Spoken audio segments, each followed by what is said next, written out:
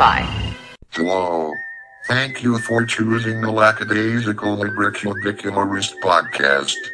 Without further delay, here is your host, Jordan Maywood. Hello! Welcome to the LibroCube. My name is Jordan Maywood, and I am the lackadaisical Librocubicularist. Today, as per usual, really, I am messing with the wibbly-wobbly, timey-wimey bits in my TARDIS blue car. And in actual, factual, real existing land, it is Halloween. So, happy Halloween. However, it's not Halloween within the LibroCube.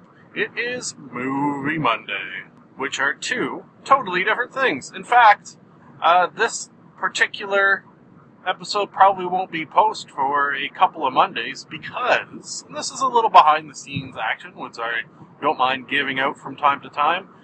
During my 2-week hiatus of podcasting, in which I was supposed to not record any podcast, I recorded several podcasts. It's a goddamn addiction, and I cannot help myself. I think for the most part, I just recorded some Movie Mondays, some Book Wednesdays, and maybe a third video games day. Just those, though. That's all. Oh boy, addiction is not a funny laughing matter. It's not a laughing matter. Ah, boy. Yeah. Anyways, let's hop right in by saying things that I say at the top of every show, such as, there will be spoilers, folks. Please take heed of this warning. I do not censor myself unless it is easy to do so, and quite often it is difficult, so I do not make the attempt. Another thing I like to say is that if you like what you hear, the only payment I ask is $1 million. No, that is so ridiculous. The only payment I ask is perhaps you pass the podcast on to a friend. Perhaps you rate, subscribe, and comment within iTunes, as that is what helps podcasts grow and flourish like a beautiful flower. Our last piece of podcast-related goodness is always today's sponsor, which today happens to be the Louisville Saw-er Chainsaw and Baseball Bat Combo.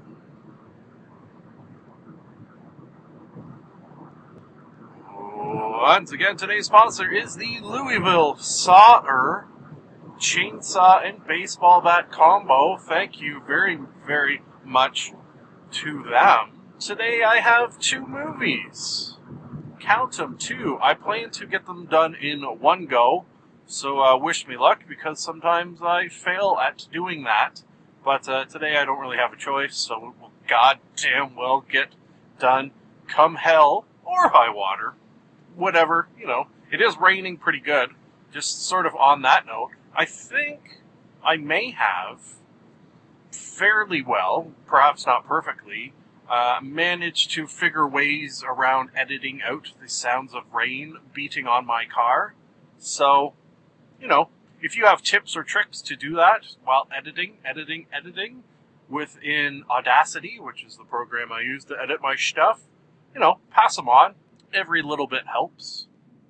The movies I have today are, number 1, Texas Chainsaw Massacre 3D. Kind of in the Halloween vibe, despite this coming out weeks after Halloween. It is Halloween when I'm recording, which I already mentioned. The other movie is The Sandlot. Ooh, not Halloween-y at all. Ooh. Okay, so let's talk Texas Chainsaw Massacre 3D. I did not watch this movie in 3D. The only movie I have ever seen in 3D, in the third dimension, is The Avengers. I saw that in the theater. Figured, hey, if I'm ever going to see a 3D movie, why not this one? And it was fine. I'm not yearning for 3 dimensions in my viewings of things. Until we get some sort of hard light invention where I can have a holodeck, I'm okay with my 2 dimensions. In a movie like this, though, in a horror movie, There is, for me, it's more funny than anything when it's the sort of blatantly obvious, done for the purposes of things jumping out of the screen, like for example, perhaps a chainsaw flying at the screen. Yeah, I always find that amusing. Reminiscent of, if you ever watched, this is going way, way back, and I'm not sure how many people of my generation or earlier will know of this, but a little television show up here in Canada, which I believe was also available in the States, called SCTV, Second City Television, and occasionally they would do, wasn't actually in 3D, but they would pretend it was, and it was just sort of moving things forward and back, closer and further away from the camera to give, I don't know, the illusion of 3D. That was very humorous, hence my laughter.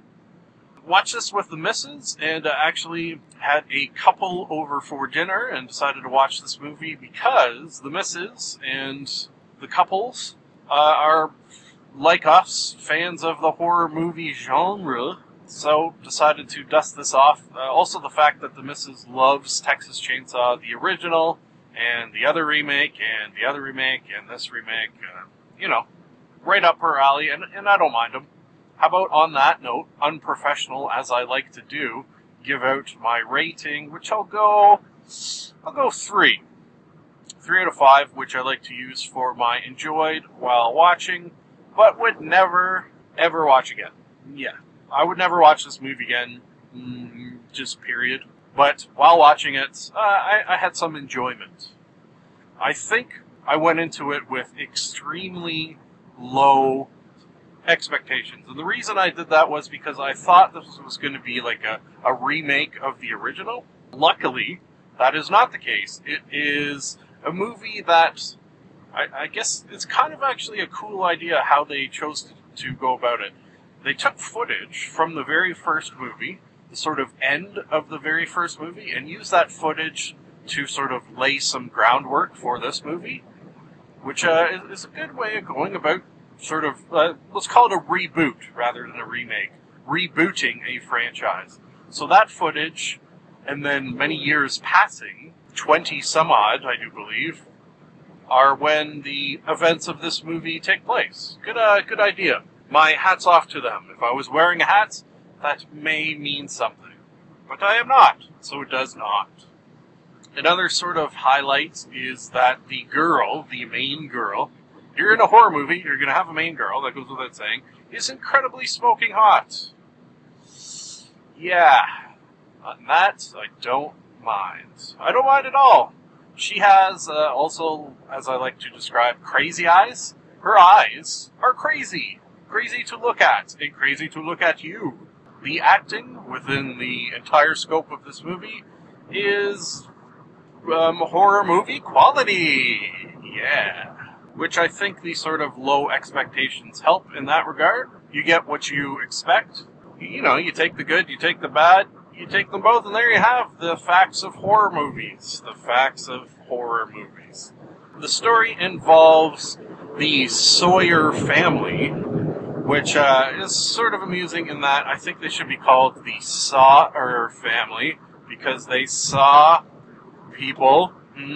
Apparently Leatherface was a member of this clan, and they were all wiped out by a bunch of hillbillies and what have you. However, many, many years down the line, in a separate town, that's one part I never really got, or I never quite caught on to. I assume the events of the first movie were in a separate town, city, state than the events in the second. I think that was the idea, but never explained to my satisfaction, or wasn't paying attention because I was drinking booze with people. And the main girl from this movie gets a letter that her last remaining relative died. She did not actually know she was a member of this Sawyer family, so this came as quite a shock, and she decided that she was going to go check out the family home.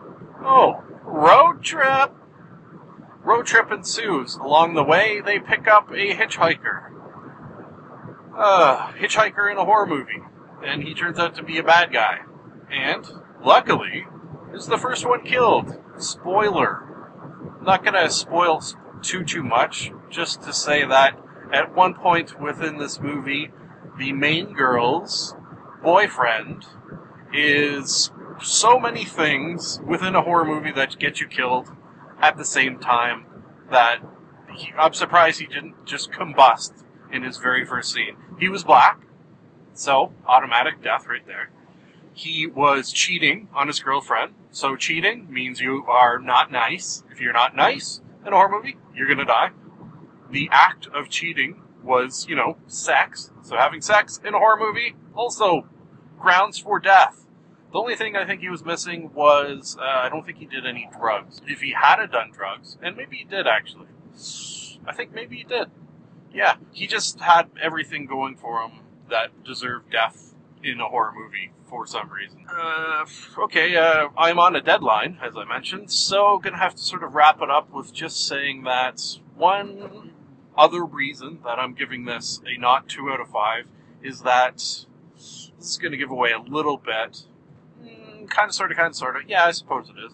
The fact that the main girl, which I don't know the actress's name, I don't know the name of the character, so I'm just saying the main girl, was in actuality related to Leatherface, meant that we reach a point in the movie where Leatherface ends up protecting her. So I very much like that, the fact that this chainsaw-wielding maniac who has people's faces cut off of their heads and then sewn together that he used as a mask ends up being not such a bad guy after all. That is friggin' awesome. I really did genuinely enjoy that little twist, because it came as pretty unexpected, although I suppose I should have expected it. And it's good to have the horrible, horrible bad guy do good things, apparently. Yeah. It kind of reminded me a little bit of Freddy vs. Jason, which I love that movie. I'd probably give that movie 5 out of 5. That also has some scenes of not the bad guys protecting, just you sort of end up rooting for one bad guy over another. Love that movie. Ooh, I want to watch that. Okay, gotta move on. To The Sandlot. This is another blast from the past, in that it is a movie that was in the past. This is not a remake, it is the actual factual one. I am not 100% sure if this movie holds up 100%. I think a lot of my reason for wanting to rewatch this was due to nostalgia, the nostalgia of remembering this movie very, very fondly. That being said, I think I'm going to have to go 3 out of 5. Yeah, maybe some 4 out of 5 moments, and maybe it was the 4 out of 5 moments that I was remembering from watching this, as a kid. Yeah, it must have come out in the 90s, 80s. Anyways, watching it a long, long time ago. And I think that's why I don't think it held up to my expectations of remembrances. That's not a fair thing to hold a movie up to, but that is my goddamn rating. This movie has sort of a feel of some other movies that I thought of along the way. Probably most specifically is A Christmas Story, and A Christmas Story is the better of the two movies. Sort of a narrated from the point of view of a young boy many years down the road. Kind of a Wonder Years feel in that regard, and he's looking back at his past experiences of these summers as a boy where he learned a love of baseball. Very much in the sports movie vein. Something strange about sports movies. And why don't I try to get a little audience participation time, as I do from time to time, and just say, are you like me in that you do not care for sports at all? Not even a little bit. If sports did not exist, I would not lose any sleep. However, I really like sports movies. So, that's weird, I think. Or is it weird? That's why I need you to let me know. Is that weird? The good thing about a baseball movie, a baseball sports movie, it gives you the opportunity to have lots of different and kooky characters, which this does in spades, in 9 spades, in fact. One of the kids, the pitcher for this team, was actually in a movie called The People Under the Stairs, which for some reason the missus really likes. That movie was pretty bad. But bad to the point that it was good, I should say. This kid, who is the narrator, moves to a town in which he doesn't know anybody, and it's sort of that story of, oh, he's got no friends, very, very sad. Decides to hang out with these kids playing baseball. We learn that the kid doesn't know how to throw or catch, which makes baseball difficult. Eventually, he sort of picks up the game and gets good at it. Just on a note there, this kid's father, played by Dennis Leary, who huge fan of, so it was good to see him. Kind of a small role, but there are no small roles. I think, because I'm getting close to home, I'll just have to maybe throw out the highlight of this movie here, my favorite part. There's a kid on this team called Specs. Specs, as you can imagine, has giant glasses, hence the name. He, at one point, is, I guess, and he seems kind of young for this, but is incredibly sexually frustrated over the fact that this lifeguard is sort of scantily clad and rubbing lotion on herself year after year, and he's had goddamn enough of it. So, what does he do? He jumps into the deep end of the pool despite the fact that he cannot swim, and, well, starts to drown. The lifeguard, this sexy girl, hops in, saves him, pulls him out, starts giving him mouth-to-mouth. Now, what I wasn't sure of on this part, and I suppose it doesn't really matter, did he actually drown and need mouth-to-mouth, or was he holding his breath the whole time? In which case, I think if you're holding your breath, you can't sink to the bottom of the pool, but that's a whole science thing. I'm a goddamn freak because I need scientific accuracy in all things. Even movies like this, my science fiction, just about everything.